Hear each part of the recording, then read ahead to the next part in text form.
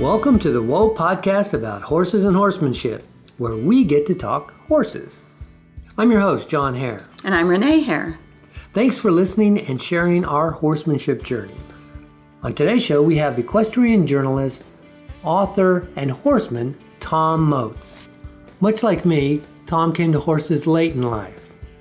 But his journey into horsemanship started with a much more exciting event. Yeah, the first time I went to a clinic, I rode in a clinic with that horse, and I had a wreck, and the horse took off and bolted in this arena and stopped right at a fence, and the cinch broke, and I flew off the horse, and me and the cinch and the saddle and everything hit the ground, and luckily I went between two fence posts and a bottom oak board like a hockey puck in a goal, boom, down a hill, and that's kind of the way it started. We'll get to Tom in a minute, but first we want to tell you a little bit about a fun ride that we had at the Hansen Dam recreational area in Southern California. Yeah, it's about a 2-hour drive from where we are in Bakersfield, and it's just a whole other world. It is, and it was a group ride. What were there, six horses? It was an ETI pre-ride. We were setting the course for the ride that the group would take on a few days. The following weekend, yeah. It's interesting dynamics when you're riding with a group of people. There's a lot of stuff going on. It's a new environment, so you have that to work with. And it's not just a simple trail ride. It's not. It has a lot of technical areas, a lot of water, a lot of growth. You have to really be alert, keep your eyes open. They've cut back a lot of areas, so there are like stubs of little tree limbs everywhere. Right. Yeah, you have to keep your eyes open. Some of it was very jungle-like. There was a lot of bamboo, and there was a ton of water crossings. We must have crossed water a dozen or so times. And the group dynamics is very interesting, too. You want to enjoy the company of your friends, but you also have to pay attention to your horse. And how did Dusty do? Dusty did really well. He typically is that drag horse. He likes to kind of bring up the rear, so we made a point to get a little more up in the front of the line for part of the ride. But he was pretty calm and relaxed around everybody. But still something that you want to be aware of if your horse is not paying attention to you or maybe reacts to another horse's actions, you have to be ready. I was riding Scratched, my Oak Creek horse, and he did pretty well too. A couple of times he got a little bit nervous. You ride the trail along the freeway is above us. Part of it. But you're still on kind of this windy tree-filled trail, so you have to. So the noises are coming from almost all directions, and there are a couple of helicopters and planes that flew over. It's a very busy area in Los Angeles, of course. I kept him going and kept him busy doing stuff, and for the most part, he did pretty well. We actually, it was a 2-hour ride or so. 2 hours, 40 minutes. And on the way back, I started coming up with different things for him to do that would kind of get his mind engaged, because he was I think he was falling asleep part of the way there, just watching the horse's butt in front of him.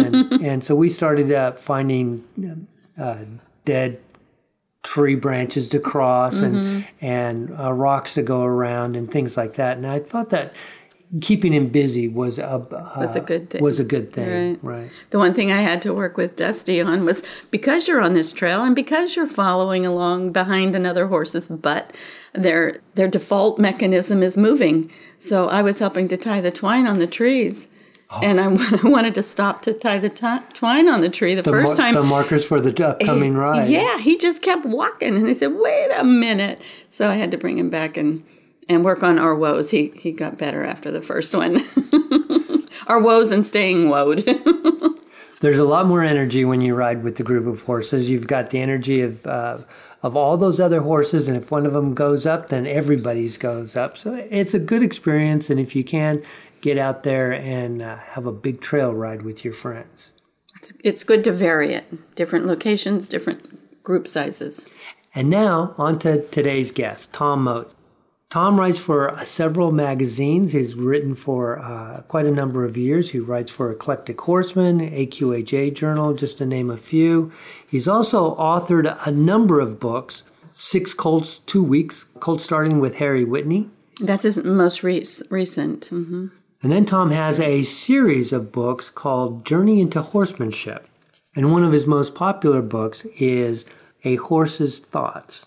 And that was that first book that really just started his journey into horsemanship, helped him develop his relationship with horses. His newest writing is called Considering Horsemanship, and that he is releasing in sets of chapters. So the first 5 chapters made part 1, the second 5 chapters make part 2, and then there's more to come too. There are, and those are all available on Kindle right now. And it's a never-ending story with Tom. He loves to write and he loves to ride. There you go. So without further ado, here's Tom Moats on the Whoa Podcast. We're speaking this morning with Tom Moats, equestrian journalist, author, and clinician from Virginia. Good morning, Tom. How are you doing today? Good morning, John and Renee, and thank y'all for having me on the show. I appreciate it. We were looking through a lot of different horsemanship and horse people, and we ran across your articles. We enjoy reading your articles in various magazines. We get the AQHA Journal here, but we also like the way that you write and talk about horsemanship, and we wanted to learn more about your history and how you came to be an equestrian journalist and then a clinician.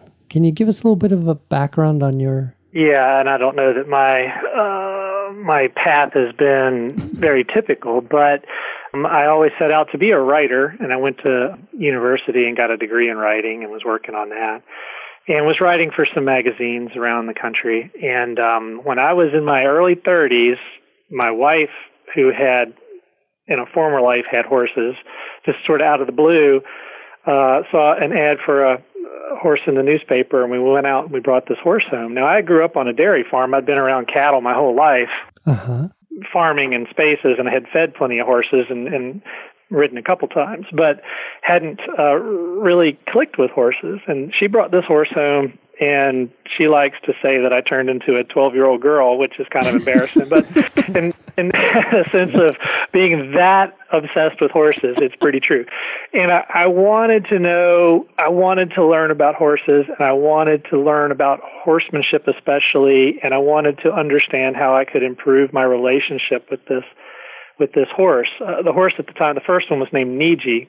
So I set about applying my skills as a writer to the topics of horses. And when my obsession with writing and my obsession with horses met, that's when my career really took off. And I think it's because I was just so genuinely, obsessively interested in getting answers and learning more.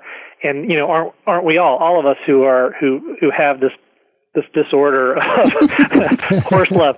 We crave knowledge, and we want to have a better relationship. And so I would ask the questions. I had a unique position because I could have access to a lot of different horsemen and women around the world. I would ask questions and develop these things into articles and then into essays and then into books. And my best-known books is a series of 5 books, and it's really a memoir of my experiences trying to get better with horses, mainly with the guidance of the mentor that I've sort of connected with, and his name is Harry Whitney, who's a horsemanship clinician for several decades and is based out of Arizona. So that's kind of the overview. Now, did you have a problem with that first horse that led you to believe, oh gosh, I need to know more about horses and let me go out and find it? Or was that curiosity always there? Well, I think I had nothing but problems with that first horse. Plus, it was my wife's horse. That makes it even worse. Yeah, the first time I went to a clinic, I rode in a clinic with that horse. I had a wreck, and the horse took off and bolted in this arena and stopped right at a fence, and the cinch broke, and I flew off the horse, and me and the cinch and the saddle and everything hit the ground. And luckily, I went between 2 fence posts and a bottom oak board like a hockey puck in a goal, boom, down a hill, and that's kind of the way it started. So one of the things that that I've done is I've been really honest about my problems, about my wrecks, and about my difficulties over the years, and also asking the questions, well, why did that happen, and who can help me, and what can I do differently? That a lot of times when I receive emails from folks who've read my books, it's really nice when they say, thank you for writing this book. I mean, people can write and say, oh, I enjoyed it, or oh, I was entertained by it. But when they thank you for writing a book like that, it's had a special meaning for them. And Right. People will say they felt like they were the only ones who had this problem. And then when I talked about it, they felt relieved that they're not the only one. They're not stupid. We all are in this horsemanship journey who are interested in getting better with horses, and we all come up against these things. So I just, put it out there as honestly as I could, and I think that's really resonated with people, and I think that's why the books have done so well. Yeah, it's a great series of books that you've written, and you've got a new one out too, that you're breaking down into kind of pieces, I think. Yes, yeah. Well, one of the things about writing books is you don't get paid until the book gets out. And it could take me a couple of years to put one of these books together. Mm-hmm. So I have people that are clamoring for more material, and so what I decided to do was I've got, I don't know how many pages of journals that I've kept from the Harry Whitney clinics that I've attended over the years. So what I'm doing is I'm going back and I'm taking quotes or instances from those clinic journals and using those instances as a jumping off point into a chapter, essentially an essay. Mm. And it's really fun for me because I'll go back and I'll see something I did 8 years ago at a clinic or saw 8 years ago at a clinic, but it relates to what I'm doing now, both as a teacher and as a student of the horse.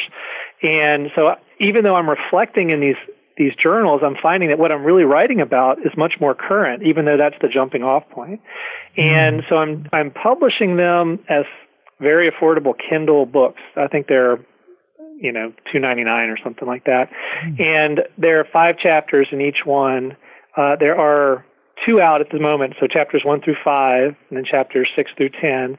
And when I get to about 25 or 30 chapters, and I have a whole book, that will then eventually be printed as a full print book, and we'll do a full ebook as well once it's done. But it just allows people to have access to the writing as it goes along, and it helps me to afford to be able to continue to write and go to clinics and all those workaday things that we have to do.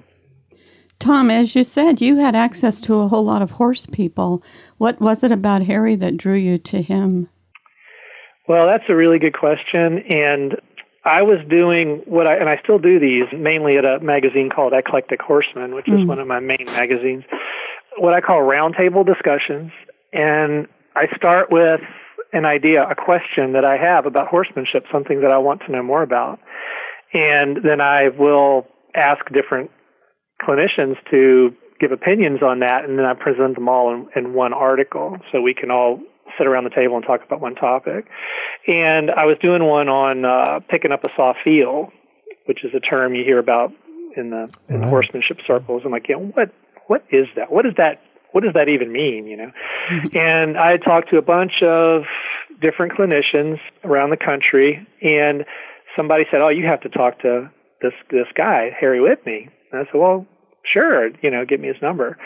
And so we connected on the telephone, and it was instantly obvious how different Harry was from everyone else that I had talked to. And I mean, in a sense of, he was extremely careful to try to talk about the topic using words and language that I could understand. He was very humble and unflustered, and there was no showmanship in it, and he wasn't selling himself as a clinician. He was really talking to me to help me better understand, to help my horses. And I felt that on a level I had never felt with anyone else before.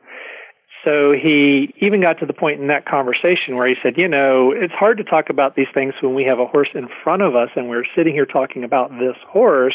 To discuss this over the phone is even more difficult. And he said, why don't you come out for a couple of weeks of clinics here in Arizona and we'll go over some of these things. And so it was not good timing, but I threw caution to the wind and pulled out a credit card and said, all right, I'm going to do this anyway. And went out there, and it's changed my life. I mean, basically it was one of those crossroads where, boom, everything sort of takes a hard turn in a direction. The whole basis of my understanding of horsemanship radically altered during those 2 weeks. The first book of that series is called A Horse's Thought, and that comes directly from Harry's ideas, his teaching of we need to understand and access a horse's thought.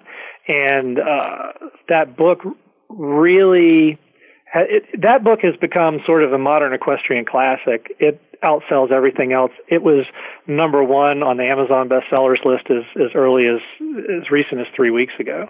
Good for you. Yeah, and it's phenomenal what staying power it has. And I think it's because I was so new to horsemanship, and there was so much visual going on with me that was helping me understand that when I talk about those things on the page, other people also can vicariously sort of grasp what was unfolding with me and trying to understand what Harry's talking about. And at that time, when I was in Arizona for the first time and at a few of those first clinics. And how long ago was that? That's been 11 years ago. Okay. It was 2006 when that was. So yeah, it's more than a decade ago now. I don't know where this time is going, but it does. It does. You mentioned that you kept journals of when you were at those clinics, and how long would those journal entries be? The first 2 weeks, I had over 80 pages of journal notes. Oh my goodness. And that fed into A Horse's Thought. I'm working on another series of books. The first one has been released here for the last couple of years, and it's called 6 Colts, 2 Weeks. Oh, I saw that one. Mm-hmm. Yeah, Harry does not do colt starting clinics, but he did one, and it's because his girlfriend and her sister ended up buying a bunch of ranch horses in a sale, and he happened to have these 6 colts there that needed some work. So he put together this 2-week colt starting deal, and he and 2 other of my friends who are really fabulous horse people. One is Anna Bonnage, who's in England, and Ty Haas, who's in Kansas. They came and helped Harry work these colts, and because there was limited availability of space at Harry's ranch there, we had, I think, 20 auditors was all. And I've got 92 hours of recorded audio. I've got about 100 pages of notes and about, probably 8,000 pictures. And the first week is volume 1. So I've completed the first week into this volume 1, and I'm working on volume 2. And it is so difficult because there's so much good material in it that I just don't know what to call. So I don't know. I may end up with 3 volumes? Yes, exactly. I get to chapter 5 and I'm still on Monday morning, and I'm like, this isn't, I don't know what I'm going to do. It's an encyclopedia. What can I do? But it's so important, I think. And Harry, he does not do videos. He does not do books. And, I don't try to, these are in no way how-to books. These are my observations and experiences. Mm-hmm. So I think Harry's become comfortable with me in that I don't try to present his work as a program or as necessarily like a cookie cutter way to do things. I'm really talking about my observations and experiences. And Harry, I always give him the courtesy of checking the things out before I print them. One, to make sure that I've got, learning myself that I've got the things right, but also that the context is correct, and I haven't gotten sideways on something that we'd put out there for folks that would be wrong or misleading, So. Right. With all of us in this horsemanship journey, we need those types of things. We need to be able to read somebody's observations and opinions, and they may not make sense to us at the time we read them, but somewhere along when we're working with horses, we're going to go, oh, I read this approach or this description, and well, as a matter of fact, that article in the AQHA Journal, you were talking about spooking on the trail, and you described a woman who would ride with her children, and she would have a little fire drill. She would scream, "Oh no!" and all the kids had to do a one rein stop. And I was reading that to Renee. I was going, we did that. I said one time during our ride, each of us have to have a surprise attack, and the other person has to say one rein stop. And but that was, that's how we kind of go through this journey, is to try and get information from as many different places as we can get it from. Yeah, and I was really pleased that the AQHA, they approached me to write that article. And as a journalist, oftentimes what editors are looking for is 5 easy steps to this or that, which right. I don't write, because that's not how horses are. And the cookie cutter approach does not work. Everything depends on kind of everything. But you get an assignment like that and you think, well, maybe that's what they're looking for. But I decided I'm going to write the article I'm going to write this honestly, what I believe, what I know to be true, and present these ideas. And to their great benefit, to give kudos to them, they were fine with that. They said, yeah, Tom, run with it. And I'm really excited about that article because, I'm really able to make the point that you deal with spooking on the trail in large part by preparing before you ever get to the trail, preparing with your horse before you get to the trail. And that puts us into horsemanship. And so when we work on our horsemanship, what are we doing? And hopefully, one of the things that's first and foremost is we're trying to get our relationship with our horses as good as possible in ideal conditions, so that when we go into adverse conditions, we'll have at least a chance of having things work out, being able to support our horses, have our horses look to us for an answer, be able to hear us when things are really going sideways. I think that's so important. And people come, to me with horses, or I bring horses to clinics because they're having these problems. But yeah, they're having a problem when they're on the trail. They're having a problem when they're at the canter. Well, the problem started back at the stall, or but people have a very difficult time, and I'm as guilty of this as anybody. I just was riding in a clinic with Harry, and he pointed some things out to me, and I'm like, oh my God, So I'm not saying this in an arrogant, right. vessel of knowledge kind of way, I'm saying, hey, I'm part of this deal. But it's so helpful to have someone who can help us understand in more smaller and smaller and earlier moments where these problems are coming in. And what I've come to understand is the underlying issue with these problems is, where's the horse's thought? Where's the horse's mind? And if we have access to the horse's mind, then the horse never weighs anything in our hands.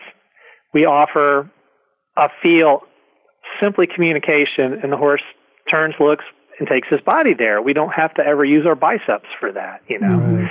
And if we don't have that, then that's where our problems and our difficulties come in with horses, because the horse is going one way and we say we really need to go this way, and then there's that hard spot in there, and that spot can be seen in really, really small spots if we know what we're looking for, but so often we don't notice that because, one, we don't feel threatened by it, but when we get on the horse, all of a sudden we feel potential bodily danger, and then it becomes meaningful. I really try to encourage people to try to work on horsemanship and not just, go out there and get into trouble, get into a wreck.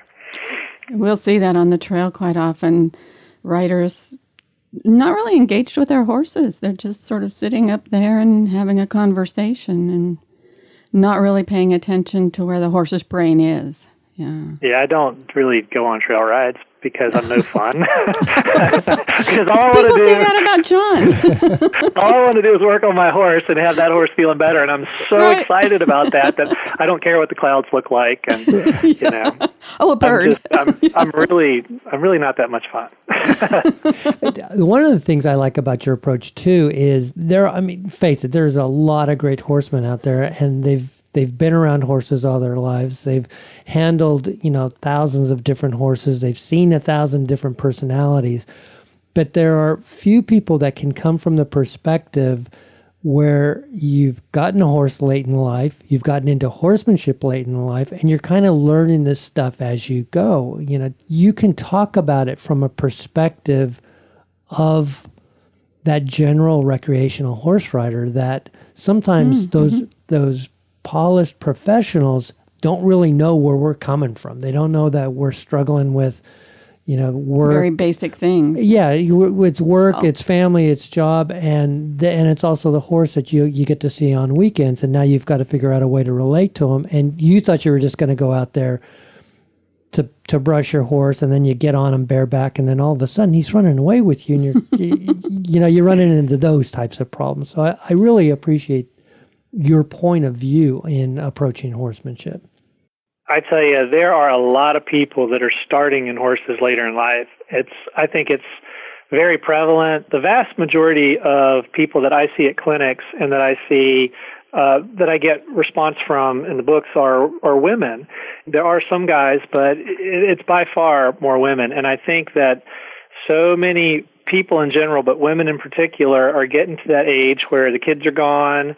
Mm-hmm. They are reaching retirement age. They've always wanted to have a horse, and now they can afford to do that. And they're at a spot in life, and so they go, and it is, I think, an incredibly enriching experience for these people. Yes. Of course, when we're older in life, we're more brittle. We're not as we don't bounce as well. But I think that is wonderful, because I think that it puts an emphasis in our general conversations about horses back on horsemanship, because yes. People want to enjoy horses without getting hurt. And face it, when you're 18, you don't worry about getting hurt as much. But it doesn't mean you wouldn't benefit from understanding these ideas as much as a 65-year-old person. I think us who are getting into horses later in life have done quite a bit towards the conversation, enriching the conversation and keeping it going and being interested and keeping the magazines talking about these things, all those kinds of deals. And so it's not unusual. A lot of people, it resonates with them that I started in my 30s, and many people are starting, like when they retire, and I think it's great. Yeah, John was 50. Yeah. Going back to Harry, that first clinic, this stuff kind of always fascinates me. When you went back for that first clinic 10 years ago, was that a week-long clinic, or was it even longer than that? I stayed for 2 5-day clinics. And I should say right now that I'd never seen anyone do clinics like Harry does. And Harry has now even developed another kind of clinic, and it's very unique to him. And I think it's spot on in terms of trying to really get something done with your horse. Before I met Harry, I went to clinics, and you'd see 25 people piled into an arena, and the person who's got the biggest wreck is the one really getting the help. And then you got, the little mini-me at the back of the arena who is there to be in the clinic, but he's trying to teach these other 2 people who are trying to actually watch what the clinician is saying. It's just, and they paid $500 for this. I'm like, I don't get this. That's just a train wreck, in my opinion. But so when I went to Harry's, I was really interested because he takes a maximum of 6 riders at his regular clinics. So there's 6 riders and horses there, and then auditors are, as many auditors as can fit in a spot or as can come.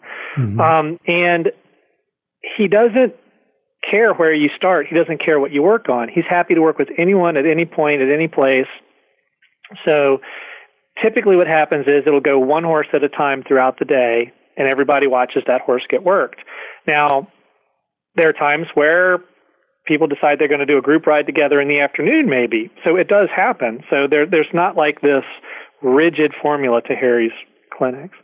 But oftentimes it'll be in a round pen. Sometimes it's in an arena. Sometimes it's just out and around the place. Sometimes it's a trailer loading, all these things. Harry's just open to all of this. And so the way Harry's clinics work, a regular clinic, is you have breakfast in the morning, you have a discussion sitting around the table after you eat. Then you go and you work a few horses, 2 or 3 usually. Then you have lunch, then you have a discussion. And sometimes those after lunch discussions can be pretty darn intense. There's a lot of stuff going on because we're in the middle of the clinic. Mm-hmm. People have things, they have questions, and they have access to Harry. I've also been to clinics where no one ever gets to ask a question, or if they do, there's all this stuff going on. How can you think in that environment, Mm-hmm. And so then after lunch discussion, you go through the afternoon working the rest of the horses. Then sometimes there's dinner. It depends on who's hosting the clinic or where it is. Sometimes there's dinner and then more discussion. Sometimes people go out and get dinner on their own, but we often gravitate back for even more discussions before we start again the next day.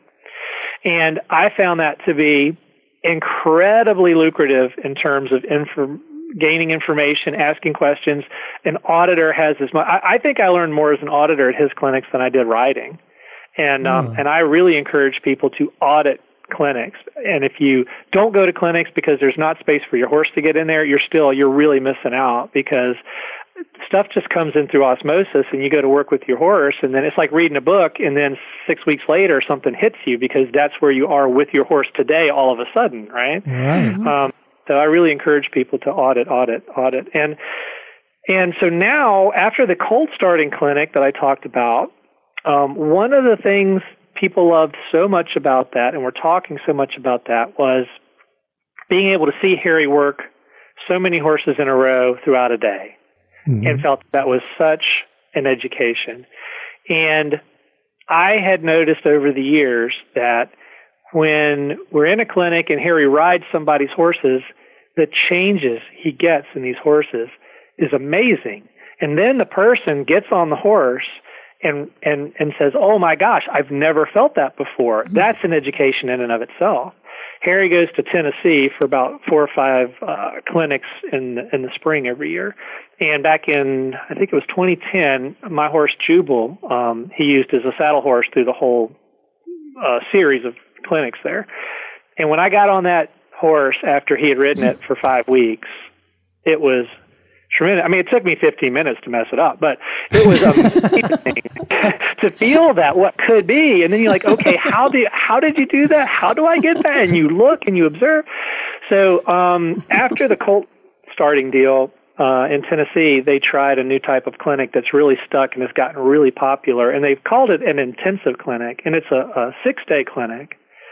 Harry has 5 horses in it, and he rides all 5 horses every day for the first 4 days, and then the owners come in and take over for the final 2 days. And I love to see these, and I post pictures of the horses, sort of like day 1, day 3, day 4. The change. I mean, some horses don't look like the same horses. We actually measured a couple horses the first day, and by the 3rd day, the horses were actually taller when they'd go into the arena, where they'd relax, they'd start to collect and round up some. Physically, their bodies would change to a pretty drastic extent, some of these horses. It's an education, and you don't see that other places. I mean, I think Harry's really unique in that, going back all the way back to your first question, what did I see different about Harry? It's just his extreme desire to be able to not only get better with horses and help a horse, but to be able to try to communicate that with people. There's a lot of great horsemen out there, and there's a lot of great horsemen that can get things going with the horse that give you a complete wow factor. But it's something very different to try to teach that to somebody else. Right. And so not everyone is a great teacher that's a great horseman, and it's something that I struggle with. It's like, how do I, now that I'm teaching and doing clinics, I realize how difficult it is. I mean, I can go get a change with a horse, well, but that doesn't help the horse if the person who owns the horse and rides the horse can't get that change and maintain that change, understand what goes into that, what it means to get that done. So I think he's so good at both getting improvements with the horse as well and communicating to people how to go about that. And I know he still struggles at it, but I just, I think he's a master at that. That's so important. I remember one of my first clinics. It was more than 20 years ago, and I won't name the trainer, but it was really fun to watch. And I got home, and I had no idea how he had done anything. Yeah. And I think it's a misconception that we get in the mainstream that we can take our horse to a trainer. Yeah. We send our horse to a trainer for 30 days, 60 to 90 days, and they should come back perfect, like a motorcycle. You turn it on, you turn right, you turn left, it stops.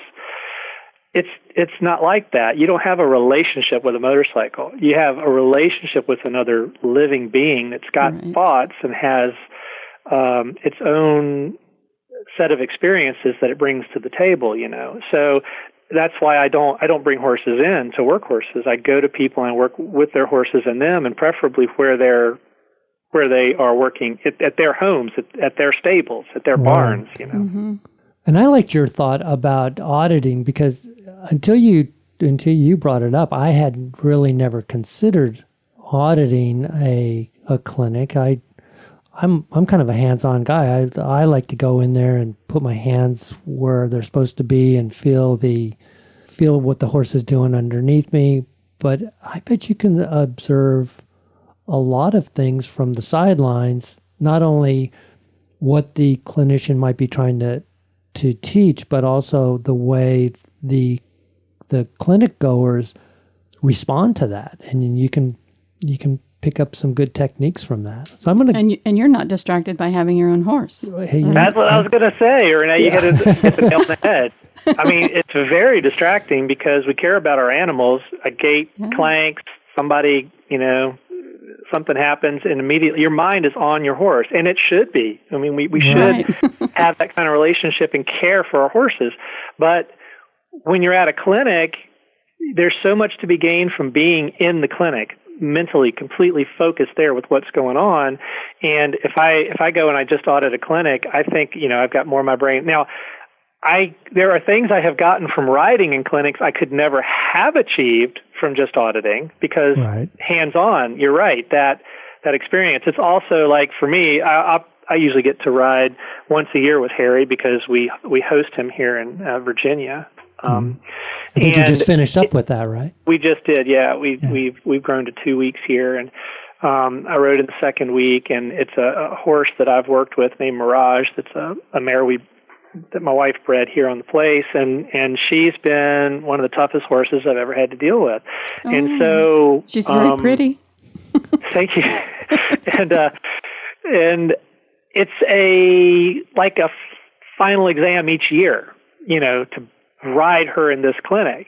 Mm-hmm. And inevitably I'm like really happy because we've gotten this stuff done, and I go to the clinic and the holes in what's going on get pointed out to me. And that's, in a way, it's kind of a downer, because you're like, man, we're going so good. We got so much going, and now we're here, and there's these things that I didn't see that. I didn't get that. But that's how we grow. And I could take another horse and just have a great time at the clinic and not be pushing into problems as much all the time, but I wouldn't be growing as a horseman to the same extent. And then, like this year, we really made some profound changes, and I brought them home and been able to continue here on the farm.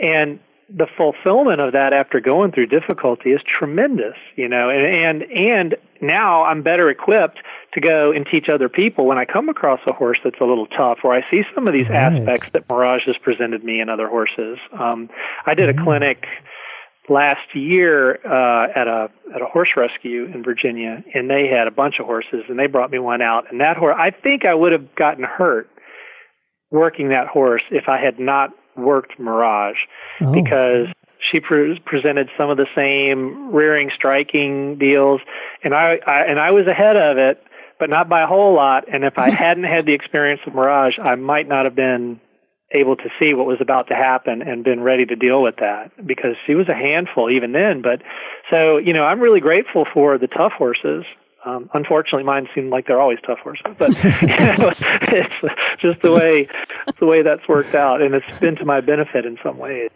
pushing the envelope for me. In the AQHA article, the photographs I was looking at, you have kind of a interesting bridle setup there. It doesn't look like there's a bit in the horse's mouth. I'm not sure. I don't have that photo in front of me, but that I rode just with a halter and the halter rope. I just tied it back around to the halter. Well, that's it then. Is that a leather halter? It's a thick leather halter. Yeah. This is leather? Okay, so that's a side pull made by a fellow named Jamie Wilcox in Tennessee. And I was borrowing it to try it out, and I really, really liked it. And it's made as a side pull, so, it has a nose band, and it fits like a halter would, and it's got rings on the side so that you can attach reins, essentially is all it is. I can get just about anything done in a side pull that I can in a bit, a snaffle bit. It's very directional. And again, in thinking in terms of how I approach horsemanship and what I've learned from Harry, you want to access your horse's thoughts.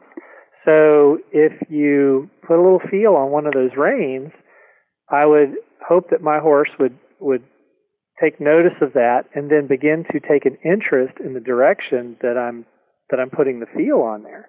And what we see so much of in the world, if you just go to just any horse show and have a look, as soon as a person touches the bit, that horse starts to brace.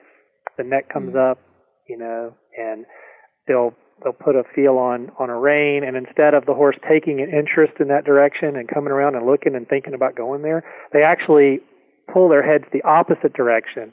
You'll see the whites of their eyes as they look hard the opposite way, as they resist against any type of request by the person on those reins.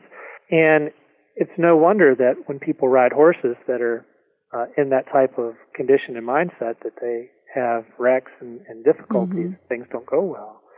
When we begin to talk about where's our horse's thought, a horse that is really upset, for instance, and there's a simple way to visualize this is, say you're standing in the middle of a round pen and somebody puts a horse in there with you. That horse is running around all over the place, very upset. So the horse's head is very much up and looking out of the pen, right? Right. So what I might do is, say I've got a flag, I would just whack that flag one time. Well, that horse is probably going to be a little bit more upset because I whacked the flag and running around. But the fact that I got any change at all in that horse means the horse is acknowledging that I'm in the pen now, right? Right. And I'm not one to go chasing a horse around the pen. I see a lot of people want to chase that horse, chase it, and then suck back in, creating this vacuum. That horse comes into them, and they think, oh, I've done such a great thing. Well, all you've done is you've made it worse out there than it is in here, and the horse doesn't like being with you any more than being out there, but they know you're going to chase them if they're out there. And I'm not trying to do that. I'm trying to get the best place in the world between me and that horse to be here with me in the middle of the pen. So I'm not going to chase my horse. If that horse is still busy out there, I'll whack again. And what happens is eventually the horse will try something different besides thinking outside of the pen and running around. And eventually, throughout this search, which can take, sometimes it's quick, sometimes it can take a long time, but that horse will end up starting to check you out, acknowledging you there, look you up. I call it, the horse is bringing his thought towards me, which is different. That's the difference. I actually think of a horse's thought bouncing out of his head and bouncing out of the pen. And wherever a horse's thought is, that's where he wants to get his body. Right. If his thought is right here and his body's right here together in the same place at the same time, that horse will be calm. That horse can be right here and be chill. But if that horse's mind is with his buddies at the barn and there's a fence between him and his buddies, that's when things get really bad and busy. So essentially I'm working to bring his thought towards me. And when that thought gets focused here, then we can start to talk about things. And then we can start to send that thought in the sense of, I can put a feel on the lead line and say, can you think out to your left? And I will sometimes get a good look in that direction, and that's all I'm looking for at first. because I want to have that interest and that look in that direction before that horse moves a foot, because that horse will take himself in that direction if he has enough interest in going there. If you watch a horse just out here with a bunch of other horses naturally, they almost always turn and look at something, get an interest, and then take themselves where they're looking, and that's what I'm trying to get going with the horse. And so that's, I don't know, that's a visual, I think, that's kind of easy to understand in trying to discuss this sort of unique underpinning of horsemanship that I've gotten from Harry that I try to utilize and to teach people. And what I took from that is that there are those little steps, and those are the things that, as when I started horsemanship, were difficult for me to comprehend. Was this: I had to get my signal going, and then be patient enough to wait for the horse to start offering different solutions. If they didn't offer the right the solution didn't come right away, I really wanted to force things on it. But then I started going, if I just stand here long enough, he's gonna start offering different answers to the question that I'm giving. And then, like you said, once you get his attention, then you want the next step to be maybe to look to the left. And then the next step to be the step towards the left. But you can't ask for the step before the look, so you kind of have to do those steps in order. Yeah, there's a lot there that comes to mind in what you just said. And one of the main things that comes to my mind is when to get a little busy and when to wait. And for me, the differentiation between those things comes in whether or not the horse is searching or not. So if a horse is not searching, I might get pretty busy. I might get big. I might be intolerant even of a horse standing there doing absolutely nothing.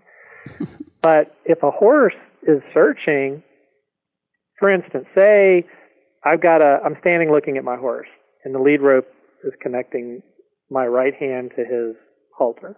So I hold out my right hand and offer a feel for him to look to my right, go around me to the right, circle to my right, take a step and go. And he doesn't do anything. Well, I'm going to slap my leg, make a noise. Now, what people want to do intuitively is they want to actually walk around to the side of the horse and start to drive that horse forward, see? And that's not what I want. I don't want my horse getting away from me in any way, shape, or form. I'm not going to swing the tail of my lead rope at the butt of that horse to make him go forward on a circle. That's not the kind of relationship I want.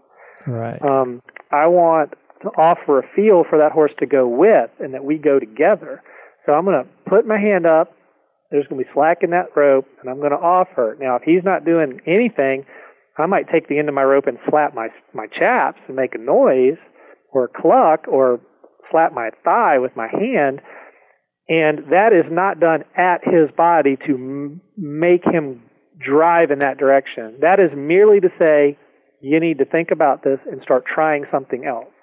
And so say I'm offering to go to my right, and he decides to try something, so he goes the opposite direction to the left. Well, the slack comes out of my lead rope now, and there's this tight lead rope, and he's trying to go the opposite way. I'm going to let him do that.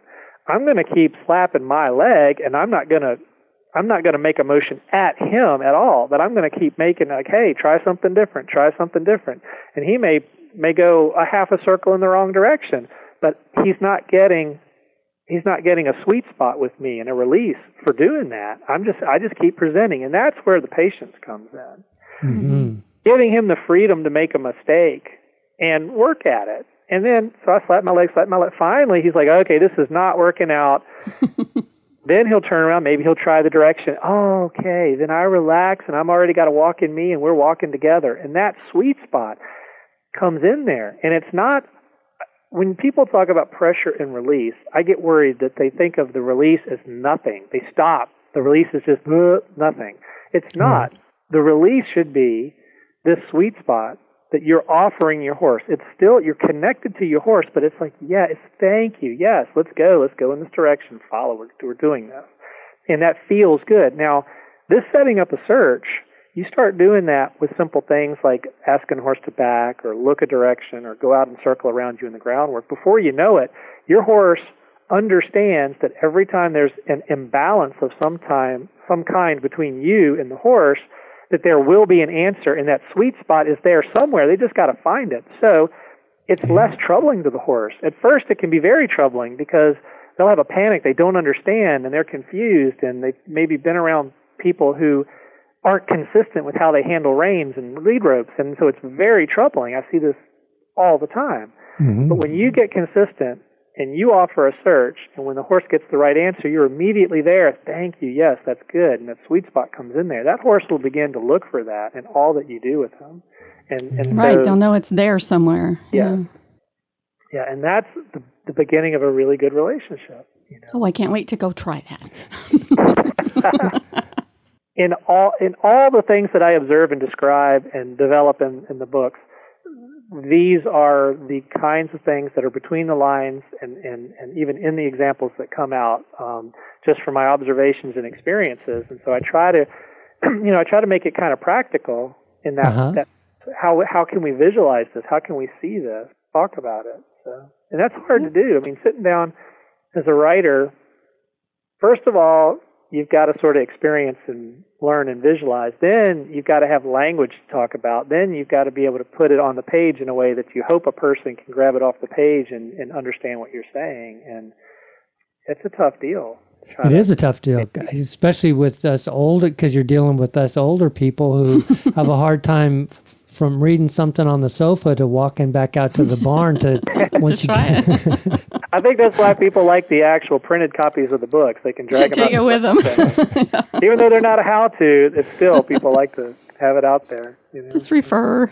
This has been a lot of fun, Tom. I'm hoping to have Harry on the show in a couple of weeks. Maybe we can talk to him. Probably not likely, but yeah.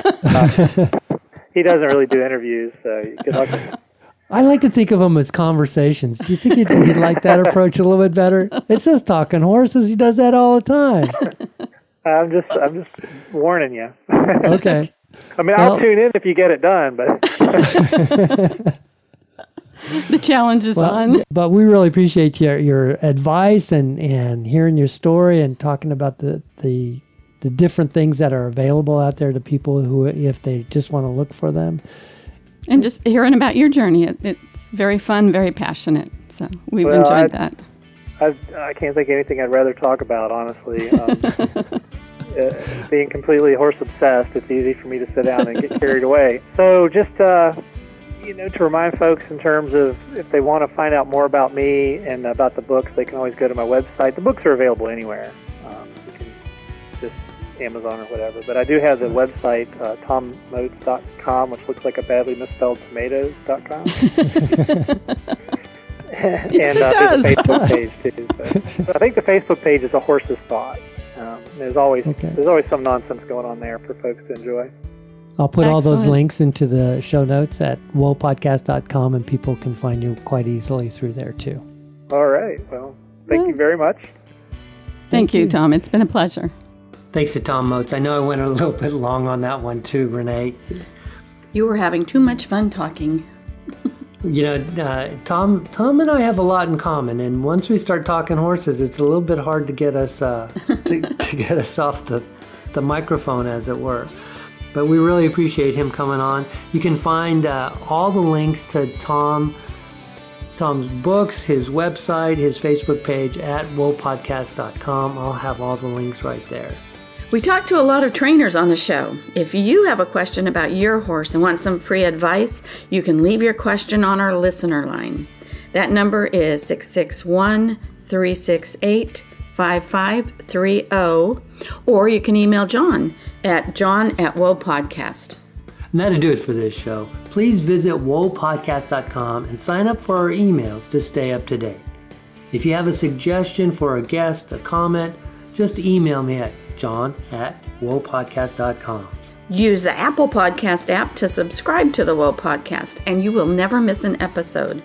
You can also subscribe on Google Play, Stitcher, and iHeartRadio. They're all free, and all are on whoapodcast.com. The Whoa Podcast is produced by John and Renee Hare with occasional research support from Robin Kane and support from you, our listeners. If you would like to support the show, visit whoapodcast.com and click on the Patreon button. Thanks again for listening and sharing this podcast with your riding buddies. Until next time, go have some fun with your horses. Bye-bye, everybody.